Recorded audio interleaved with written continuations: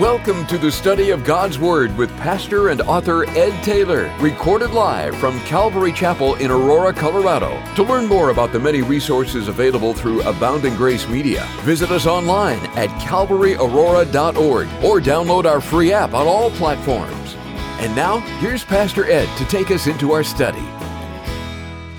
Amen. Amen. Take your Bibles, open them to 1 Peter chapter 3. As we start a new chapter today in our verse-by-verse study in 1 Peter, and the title of our message tonight is A Word of Encouragement to Wives. A Word of Encouragement to Wives. Now, as we learned in our last study, submission is not a popular word. It's not a popular word in our culture, and many times it's not a popular word in our homes, or in our lives, or in our closest relationships, like marriage. But in our culture today, not only is submission not popular, but neither is marriage. Marriage is not something that is celebrated, not something that is elevated in our culture today. But from God's perspective, both marriage and submission are important. In our culture, with the twisting and perversity of men joining with men and women with women, we need to hear God's voice in these last days. We need to hear it clear and in the love that God intended. We need to be sensitive, church, to God's design, God's desire, and God's direction for something He Himself created. God created marriage, the uniting of one man, one woman for one lifetime. And Peter in chapter 3 begins his study or his teaching addressing wives. 6 verses he gives to wives, and then next time we're together, husbands, you just get 1. And we'll unpack the 1, as I believe the challenge to husbands is equally or more so than the challenge to wives. Submission. It sounds like God, you come to this passage as a wife or as a single woman looking forward to marriage. You come to this passage and you say, and even some of you men might misunderstand, you think submission, as it says, likewise, notice verse 1, you wives, be submissive to your own husbands. And you hear that, submissive to my own husband. It sounds like God is asking me to be a doormat, to let my husband run all over me. But a careful study of the scriptures and understanding the heart of God, you know that's not the case. And there's a battle being fought every day by us as Christians. Some of you recognize it, and some of you don't. Really, it's a threefold battle. It's a battle going on for who you will listen to, who you will believe, and who you will obey. And since you're already here today, and you're in fellowship with other believers, and you ascribe to loving Jesus, I know you want to listen, and you want to believe, and you want to obey God. I think that's at the bottom of all of our hearts, really, maybe at the top of our hearts. We want to obey God. There aren't many of the marriages that I get to be a part of, I get to talk to, whether it's a wedding, whether it's a premarital, whether it's a time of talking about a marriage that might be in crisis. Very few people want their marriage to be worse. And they want it to be harder. You know what? We're having a hard time right now. Can we just sit down with you because we want it to be worse? Can you give us a few insights to be worse? And I'll tell you, you want your marriage to be worse, don't obey God. It'll be worse. And it'll get progressively worse. And you'll wonder, but Ed, I'm in church all the time. And Ed, I'm in the Bible all the time. And Ed, we pray all the time. And my marriage is getting worse. Most likely, you're not obeying God. 1 or 2, one of you or both of you, just choosing not to obey God's will.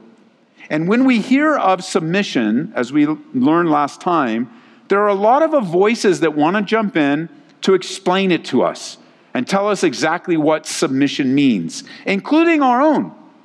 We have ideas of what submission means. We have a perspective. We come from a background. We come from a certain home. Maybe you came in a single family home. Maybe you came through the foster care system. Maybe you came through a home that experienced divorce and maybe multiple divorces. And you carry that. Like, we all have our own personal experience. And if we're not careful, we'll read into the text and make it say something that it doesn't say in a variety of different ways. And what God's word says, you have to understand, it's not going to be on the homepage of BuzzFeed.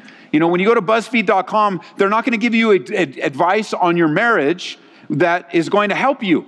It's going to be worldly.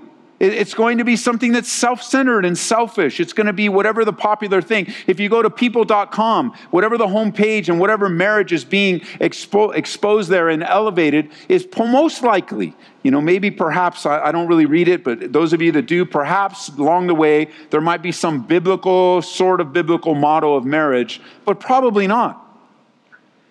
When you watch talk shows, I tell you right now, if you tune into Ellen, she's not going to be elevating the biblical form of marriage. It's just not going to happen. And if she mentions it, it's not going to be what God desires. Why? Because she herself doesn't live according to God. So when you go to the world for advice, you got to expect that the world is going to give you bad advice. That includes your friends. That includes those that, they're a believer, they go to church, but are they giving you counsel from the Word? So they might go to church. You might go to church. The question is, when somebody comes to you for help, are you giving counsel according to the Word? And so together we choose, and this is a choice we make. Nobody makes us do this. It's something that the Holy Spirit works in us. We choose to sit before God's Word and allow Him to teach us. And that there are many times it comes through a pastor-teacher for sure, but there are other times if you just went home and meditated, wives, on the verses here in chapter 3, husbands on verse 7, if you just meditated, and even previously as we looked at chapter 2 and we learned about, if you just meditated on the text, the Holy Spirit would teach you, would reveal to you what He desires in your life. Last time it was submitting at work. And I got a few emails about, man, that was exactly what was happening. Like I needed that word because I need to learn how to submit at work and I didn't like this. Right, because the Word of God speaks to life. And except that we don't always want to hear the Word of God and we don't always want to do it. And that's always going to lead to disaster. And so ladies, tonight I want you to remember that I'm a pastor. I'm not a marriage expert. I have my own issues in marriage. I have my own issues in my own relationship with my wife as a husband, as a friend. I'm not an expert on this, but I am a pastor, and I'm a pastor that God has placed into your life. If this is your home church, then I have the privilege of being responsible for your soul. That's my responsibility. That's what the Bible says. I'm the overseer of your soul. The Bible says I have the privilege as a pastor to be in a position where I'm going to receive, of everyone in the room, I'm going to receive a stricter judgment. Because I believe God has called me, as we were even praying, my place in the body of Christ is to be a pastor-teacher. And that's how He chooses to use me. And I can't run away from that, and I can't get away from that. And so as you hear me today, I would hope that you would trust me. I hope you would receive it from me. And I hope that if I misstate something or I say something incorrectly, that you would receive it and take it to the Lord. Because my heart is for you to be a godly woman. My heart is for you to be a godly wife. And for you single ladies, my heart is for you to be in preparation for your future marriage, for the person that God has for you. And while we'll be spending time today on the wife's role, because that's the order of the text, next time we'll have an equally challenging message for the husbands. Perhaps even more so, as I believe the Bible gives the husband a greater responsibility in the marriage, not a lesser responsibility. And the Bible puts completely on the shoulders of the husband to love their wives unconditionally, which only can happen in the Holy Spirit. But when it comes to submission, you can only do that in the Holy Spirit too. It's a work that God does inside of you. And this is God's order. And I want what's best for your home, because that's what's going to be best for your kids, and that's what's going to be best for the next generation. That's going to make our church stronger. It's going to make us have a better witness in the community. It's going to make the divorce rates go down, that the church will not have as high divorce rates as in the world. This is all from the Lord. And I willingly and enthusiastically embrace this. Because I want my marriage to be better. And I want my home to be stronger. And I want the Word of God to flow through us. And we might be reminded that this is an important part of marriage. And as I survey the ministry and the many couples that come through for counseling and biblical discipleship, a big problem in marriage, listen, is ladies, you refuse to submit to your husbands and you refuse to respect them. Now, you may have your reasons. You may have your justifications. But this is an issue. This is an issue that many wives fail to submit to their husbands and fail to respect them. So then when Peter says in chapter 3, verse 1, likewise you wives be submissive to your own husbands, that even if some do not obey the word, they without a word may be won by the conduct of their wives, a lot of ladies just dismiss it like it doesn't apply to them because they have a reason why this particular passage isn't applied to them. And the idea is this: if my husband does, then I will. And that's just a casual way to get out. We do that with all the Bible at times, where I don't like what that says, and I don't believe that, and I heard another teacher, and I don't think it says that, and the Greek is this, and the Hebrew is that. Like the only reason that happens is because the Holy Spirit used the word to get to your heart, and it hurts. It hurts to be convicted on these areas. But when you dismiss a text like this and others, like in Ephesians, ladies, this is so important. There's actually a passage in Scripture that describes exactly what's going to happen if you fail to fulfill this role in your life toward your own husband. You will tear your house down with your own hands.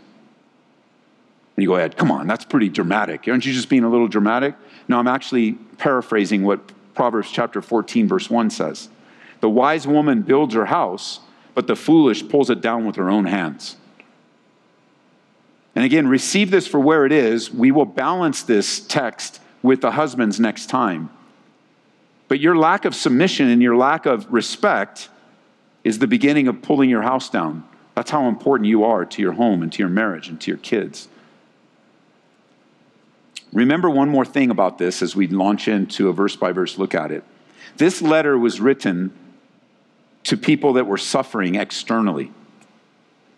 The government, Nero, was going after Christians, blaming them for burning Rome down. He was killing them, chasing them. His goal was to destroy marriages, destroy families. He was not a man that valued the relationship or the Word of God. He used Christians as torches in his gardens. He was not a nice man. He was an evil man. Christians are on the run. And so because the theme of Peter is suffering, some 16 times it's mentioned throughout Peter, besides the background of the time it was written.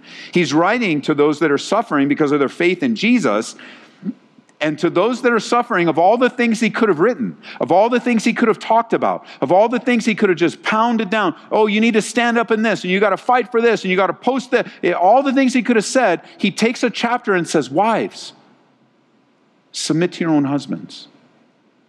And the backdrop is, I know it's hard, and I know it's difficult, and I know you got all these things coming at you, but this is the role for the wife, even when things are exceptionally hard and when you're suffering.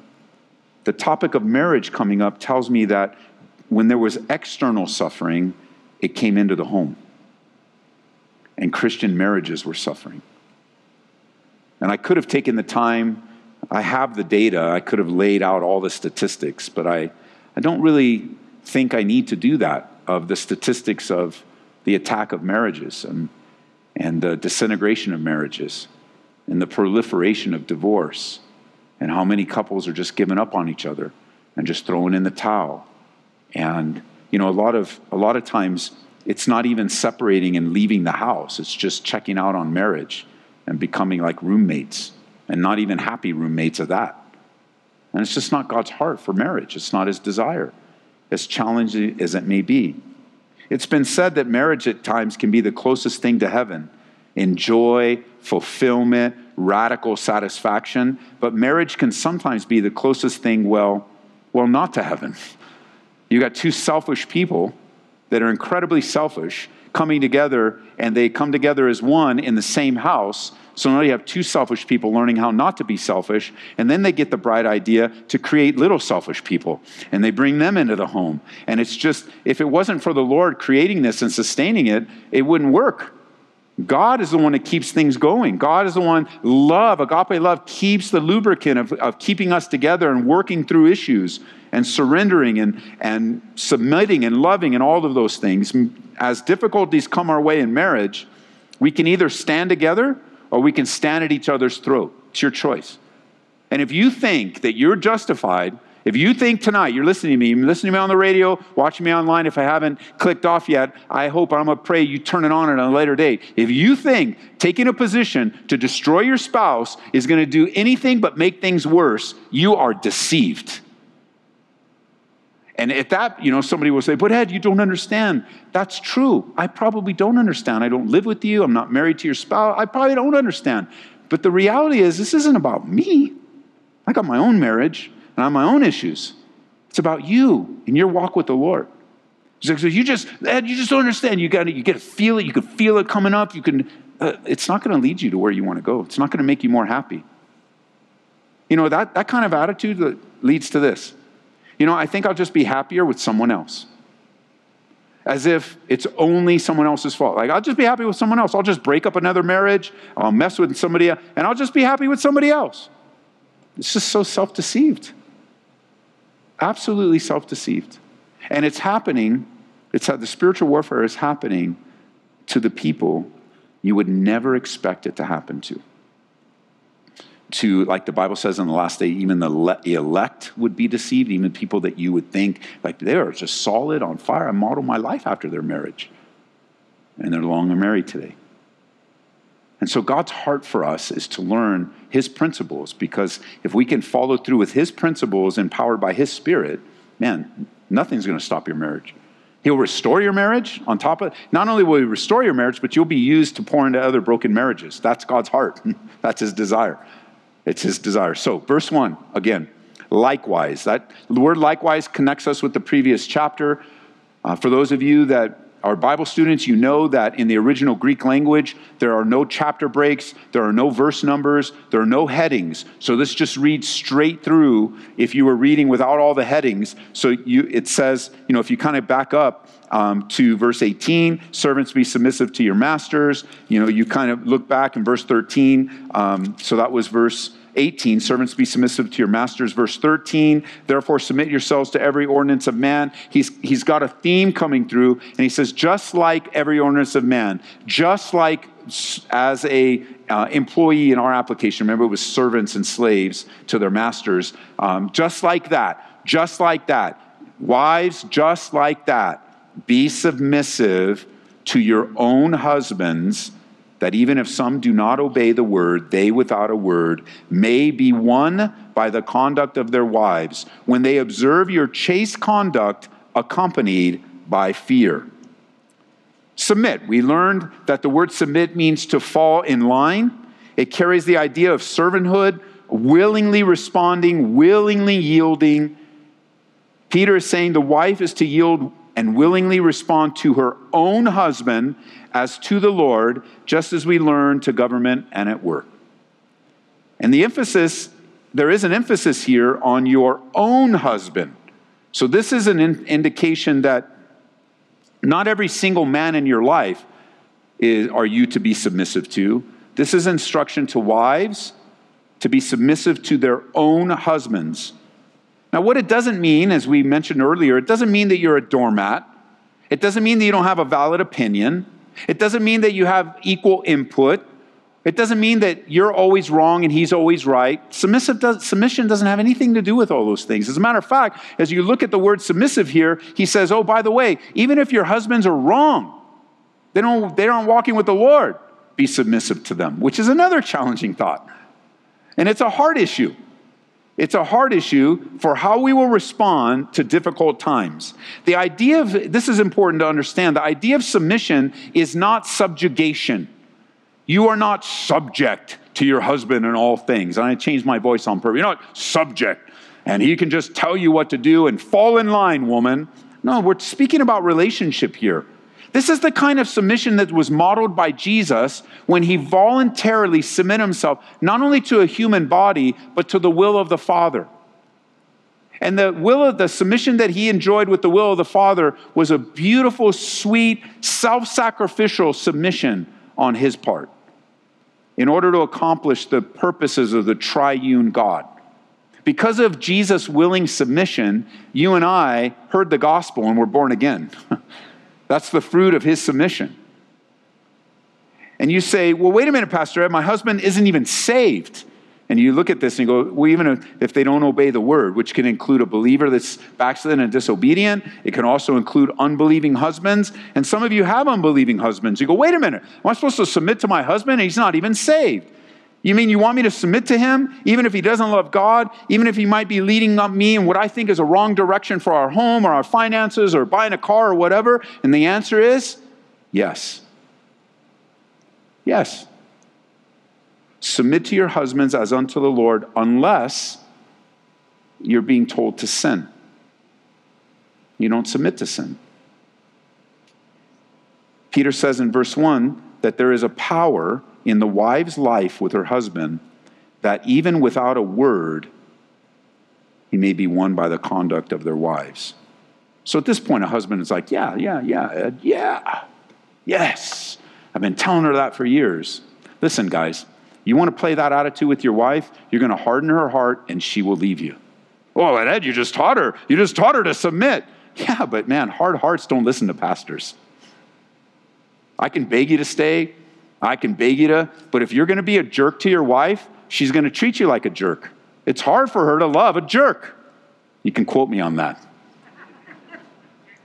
So you don't have permission. Well, yeah, Ed, it's just, that's exactly what's happening. She won't submit to me. Well, maybe you're a jerk and you need to skip to verse 7 and love your wife. Take care of her. Minister, dwell with her with understanding. Treat her as a precious vessel.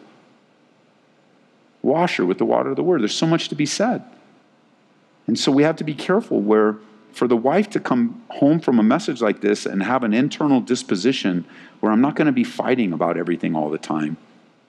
That's a good thing. It's not to be taken advantage of. You're not to take advantage of your wife's husband. Peter says that without a word, the conduct of a wife, a godly, God-fearing wife, can actually be used of God to change a man. That's a powerful thing. Now, in a practical sense, you can see that there is a beautiful inner relationship between men and women. And you can see just on a practical level, if you never read the Bible, you can see that there's just a beautiful thing when a man and a woman comes together and there's influence on either side. But God's telling us spiritually that there is spiritual power through a submissive wife who's first submitted to the Lord and submitted to their husband, that God could use your behavior to change the conduct of your husband, to change their husband's life. Now, some of you have been living this out for years, and you're just like, I don't know how long I can go. That doesn't seem to be true. But that's just like any other passage. You might be praying for something right now, and you go, I don't know how long I can pray, because it just doesn't seem to be true. And there's always a temptation to bail out, just bail out. Well, this is just another one. It's going to be a temptation to bail out. And you're just going to look and go, I don't think he's ever going to change. Well, that's what it looks like now, but it's amazing what God can do in an instant. And he says that by the conduct of their wives, there's an observable, chaste conduct that's accompanied by the fear of God. There's an observable conduct that's accompanied with the fear of God. I think of an example in the Bible of a husband who is a man of great faith, but he was also a man of great failure. And we get a little bit of insight into his marriage and an example of his wife. In Genesis, if you jump down to verse 6, you see the example that Peter gives us. He says, as Sarah obeyed Abraham, calling him Lord, whose daughters you are if you do good and you're not afraid with any terror. Abraham's given to us an example of a failure of a husband, and Sarah is given us to an example of a successful wife submitting to a failure husband. And if you know the story, in Genesis chapter 12, a famine hits the land, and Abram decides to go to Egypt for help, which was mistake number one. What did Sarah do? Followed him. And then in Egypt, Abram tells Pharaoh she's his sister, which is basically a half-truth, but a full lie, and she's taken into Pharaoh's harem. Mistake number two. And it's easily, I think, if we were in Sarah's, men couldn't be in that, but ladies, if you're in Sarah's position, you'd think, man, is that what I get if I submit? Forget it. I didn't sign up to become a part of a harem. That's just out. That doesn't even make sense in our culture today. But you might replace that with something else. I didn't sign up for this. I didn't sign up for this. I didn't expect it to be like this. This is not what I want. This is where submission gets me, then I don't want it. But you'll notice that even though Abram was making big-time hurtful mistakes, God protected Sarah. You can look in Genesis chapter 12, and then you can jump to Genesis 20 for homework. You can see that even though her husband failed to be her covering, God took care of her, protected her, and guarded her. And who knows what behind the scenes God was telling Sarah ministering to her personally. We don't know. We don't have that interaction. We just know she wasn't taken advantage of. We just know she wasn't hurt. We know that her husband failed her greatly, and God swept in to take care of her. That's a beautiful thing. And in Abram's life, he makes even more than just a few mistakes because he repeats almost the whole same thing in Genesis 20 with Abimelech the king. And you know, wives, sometimes your husbands, they just might not learn. Your husband may not learn the lesson the first time. And he may fail. We say, will you just leave him then? Well, I mean, all the ladies are at work are telling you to leave him. But then the question would be, why are you talking to ladies at work about your husband and about your marriage? That's a sacred relationship. Well, why are you talking down or bad about your husband? Well, you know, he is down, he is bad, and he's horrible. He sold me into a harem. Well, man, if your marriage is that bad, then let pastoral care get involved to help point you to the Lord if it's really that bad and really that hurtful and really that harmful. But you start talking to other people and you expose your marriage like that, especially to people that are not going to give you good counsel, you are so vulnerable in your pain that it'd be very easy for you to take bad advice. Just leave the bum. And at the wrong moment, at the wrong time, you may just decide to do that. Really looking at the lives of those ladies at work, and this may be a word for someone, that's why I wrote it such. Looking at the lives of those ladies at work, is that really what you want your life to end up being? Always talking down on their husband, talking down, partying. You know, I've seen it happen time and again. In this church, I've seen it happen time and again. Where bad influences just sweep a person off their feet at the wrong time, and it ends in divorce. And it's just so sad. Maybe as you view the mistakes in your marriage, and you see even Abram and the mistakes, God is very merciful to this marriage and delivers Sarah. Again, she did what her husband said to do, followed him even as it got her in trouble, and stuck it out with him. You know, it says that Sarah obeyed Abraham, calling him Lord. That's something I've had Marie adopt into our marriage. What do you guys laugh? It's fun to be called Lord. No, it's just a term of respect. That's all it is. It's not a term of subjugation. It's a term of respect, which really speaks to the needs of a man in a marriage. They need respect, and they need submission in a godly, God-honoring way. Sarah trusted God, and because Sarah trusted God, Peter says you can trust God too. Even if there are mistakes in your marriage, because there will be mistakes. Your husband will fail you. And when you look at Abram as a man of faith, it's very challenging to live with a man of faith because he's always taking you in different areas. And yet it's really harder to live with a man who has no faith. And the Bible says, you can jot it down in Psalm 37, verse 3, trust in the Lord and do good. Dwell in the land and feed on his faithfulness. Delight yourself in the Lord, and he shall give you the desires of your heart. Which leads us to the next section in verse 3, speaking to the wives. It says, do not let your beauty be that outward adorning of arranging the hair, wearing gold, or putting on a fine apparel. But let it be the hidden person of the heart, with the incorruptible ornament of a gentle and a quiet spirit, which is very precious in the sight of God. For in this manner in former times, the holy women who trusted in God also adorned themselves, being submissive to their own husbands, as we've already seen the example of Sarah. So God is asking wives to be submissive outwardly and to be attractive inwardly. To be submissive outwardly, but to be attractive inwardly. Because it's the inward that counts. Inward beauty is so much more valuable than the outward, which is, again, the exact opposite of what this culture values, which is why it's hard to live in a culture that says, no. It doesn't matter how corrupt you are on the inside. Just make sure you've got a good face. Make sure you put on a good face. Make sure you have a good look. Make sure you have the latest. Make sure everyone thinks outwardly everything is good, while inside, don't worry about it. But God doesn't act that way.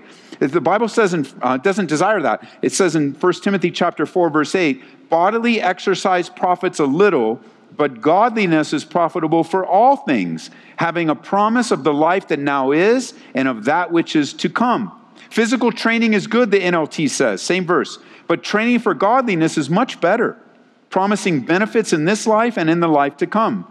And because there's so much emphasis today on how a woman looks outwardly, God is more interested in your heart. And even as the Proverbs say, outward beauty is not going to last forever. And truly, even the outward beauty, as we change and as we go through changes, the longer we're married, our love only grows, but our outward look changes. It changes. I am not the same guy Marie married, I'll tell you that. It changes. We're much older now. We've been together a long time.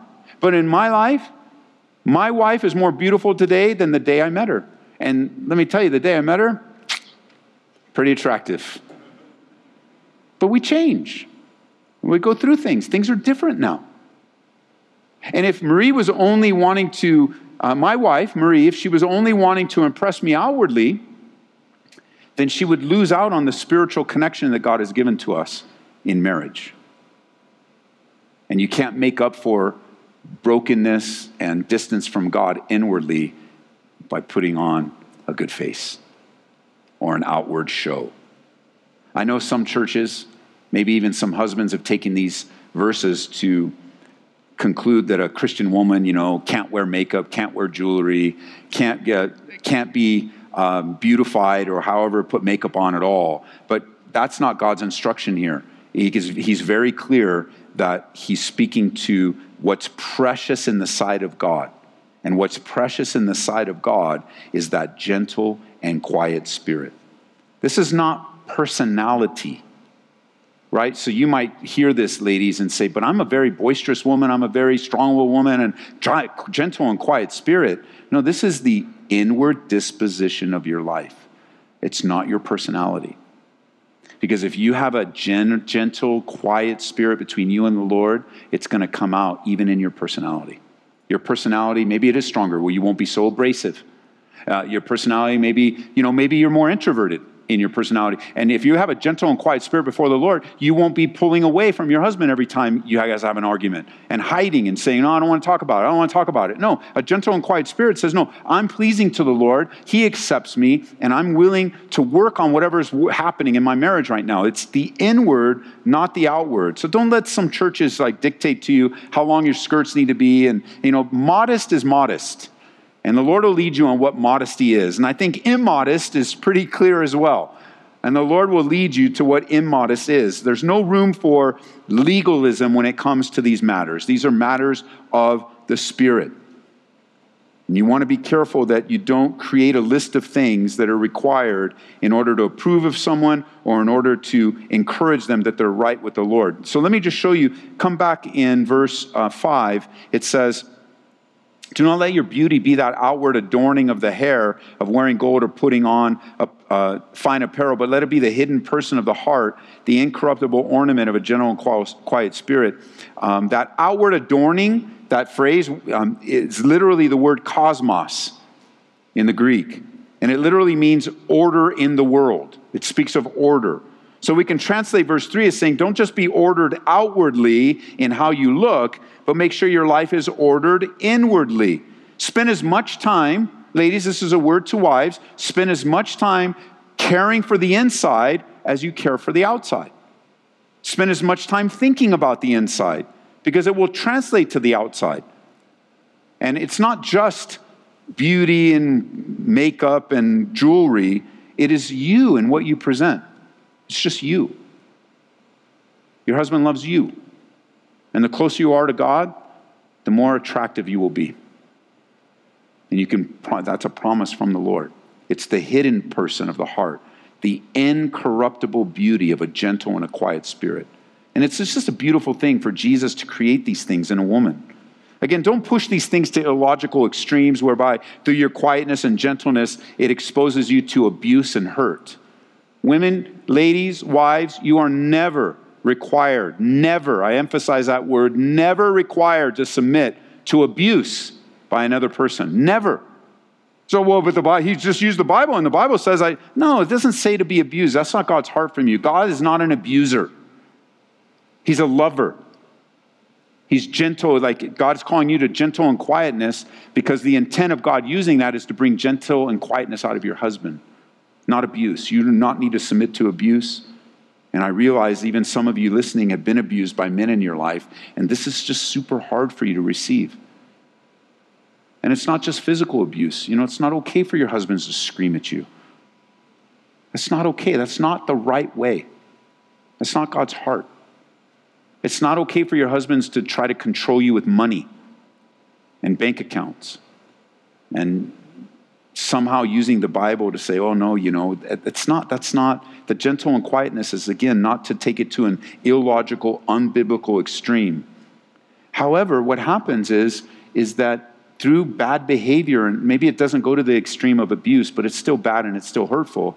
With each one, your heart gets hardened and hardened and hardened, and you think it's not going to affect you, but eventually your heart gets so hard, like Pharaoh, you can't get out of it.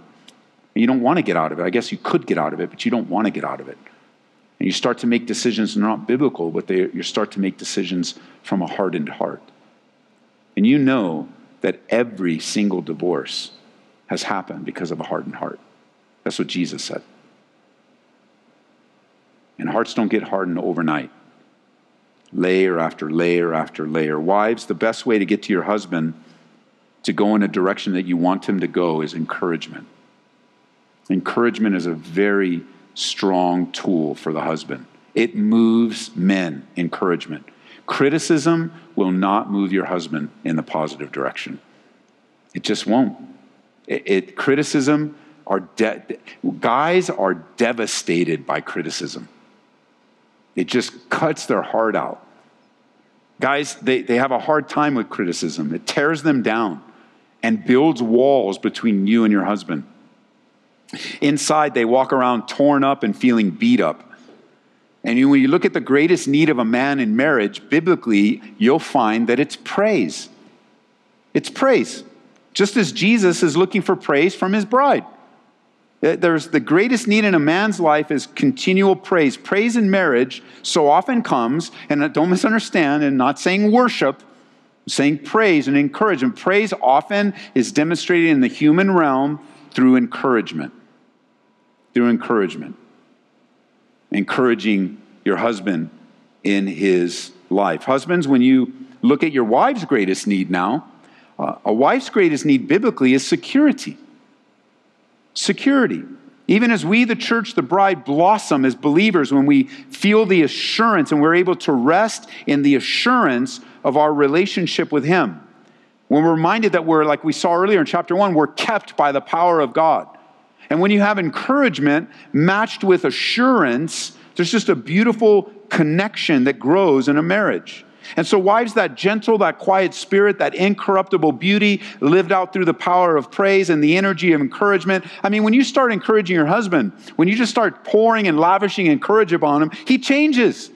He changes. I mean, let's just look at something dumb. Like your husband, he doesn't do anything around the house, and you just need him to mow the lawn. So it's just like, okay, you don't do anything around the house, and that's a big argument for you. You don't do anything, you're lazy on. And he comes, I work all day, blah, blah. And you know how that argument goes. So just mowing the lawn. Here are your options, wives. You ready? Number 1, you want your husband that's not really wanting to do anything, mow the lawn? Just go ahead and say, hey man, you lazy, no good for nothing husband, put down the Xbox, turn off the football game, get out there and mow that lawn right now. Or we'll never come together for sex again for the next year.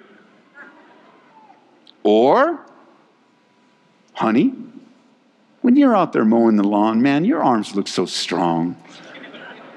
You're just so cute out there. I just love to see you out there, and hey man, he's going to mow the lawn more than it needs to be mowed. You have concrete in your backyard, and tomorrow it has grass.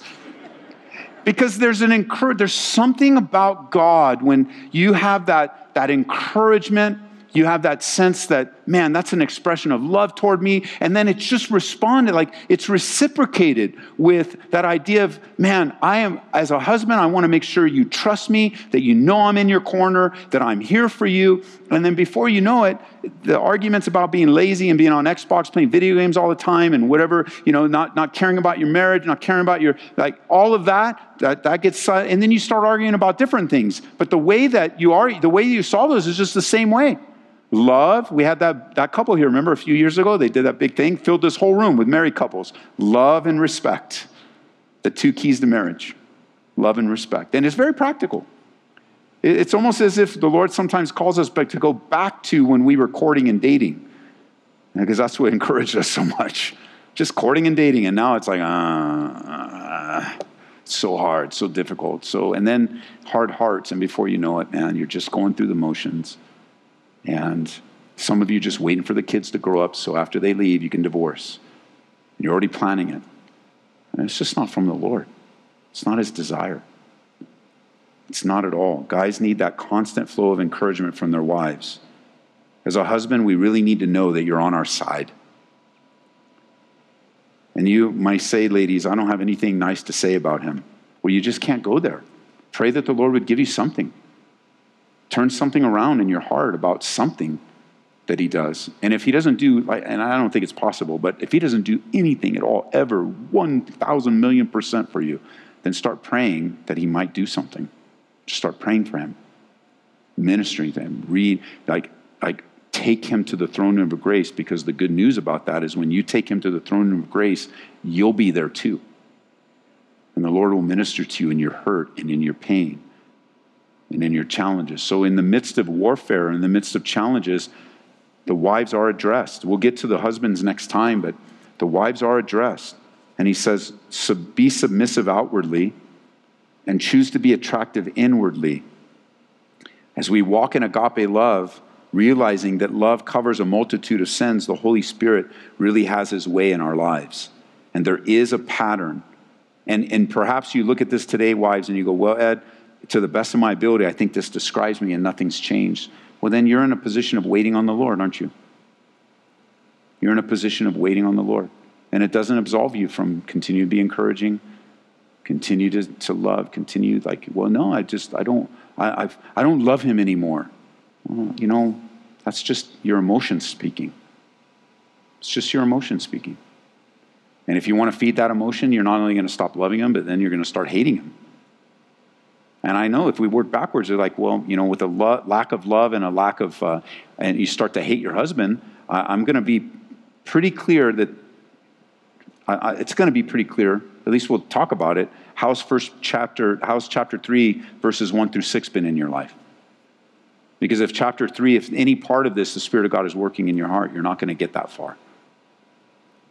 And the Lord will help you along the way, because it's God's heart. As much as maybe today you want to save your marriage, God's heart is even greater to have you enjoy your marriage.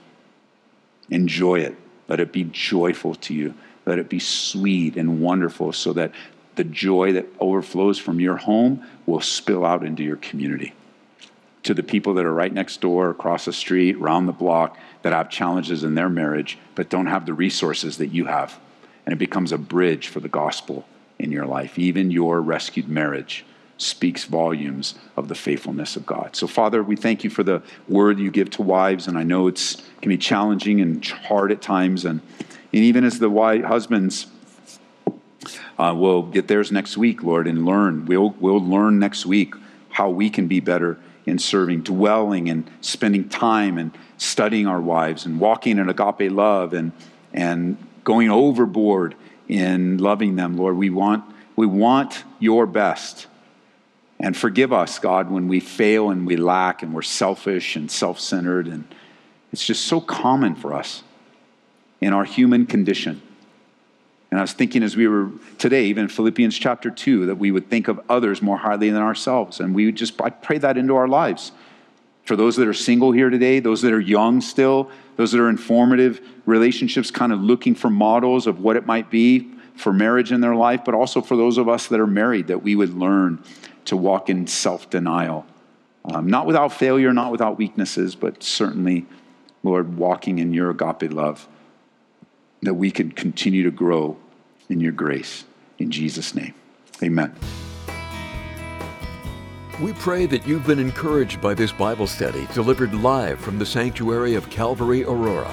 For prayer or a copy of this study, call us at 877-30-GRACE. That's 877-304-7223. Or visit us online at calvaryaurora.org.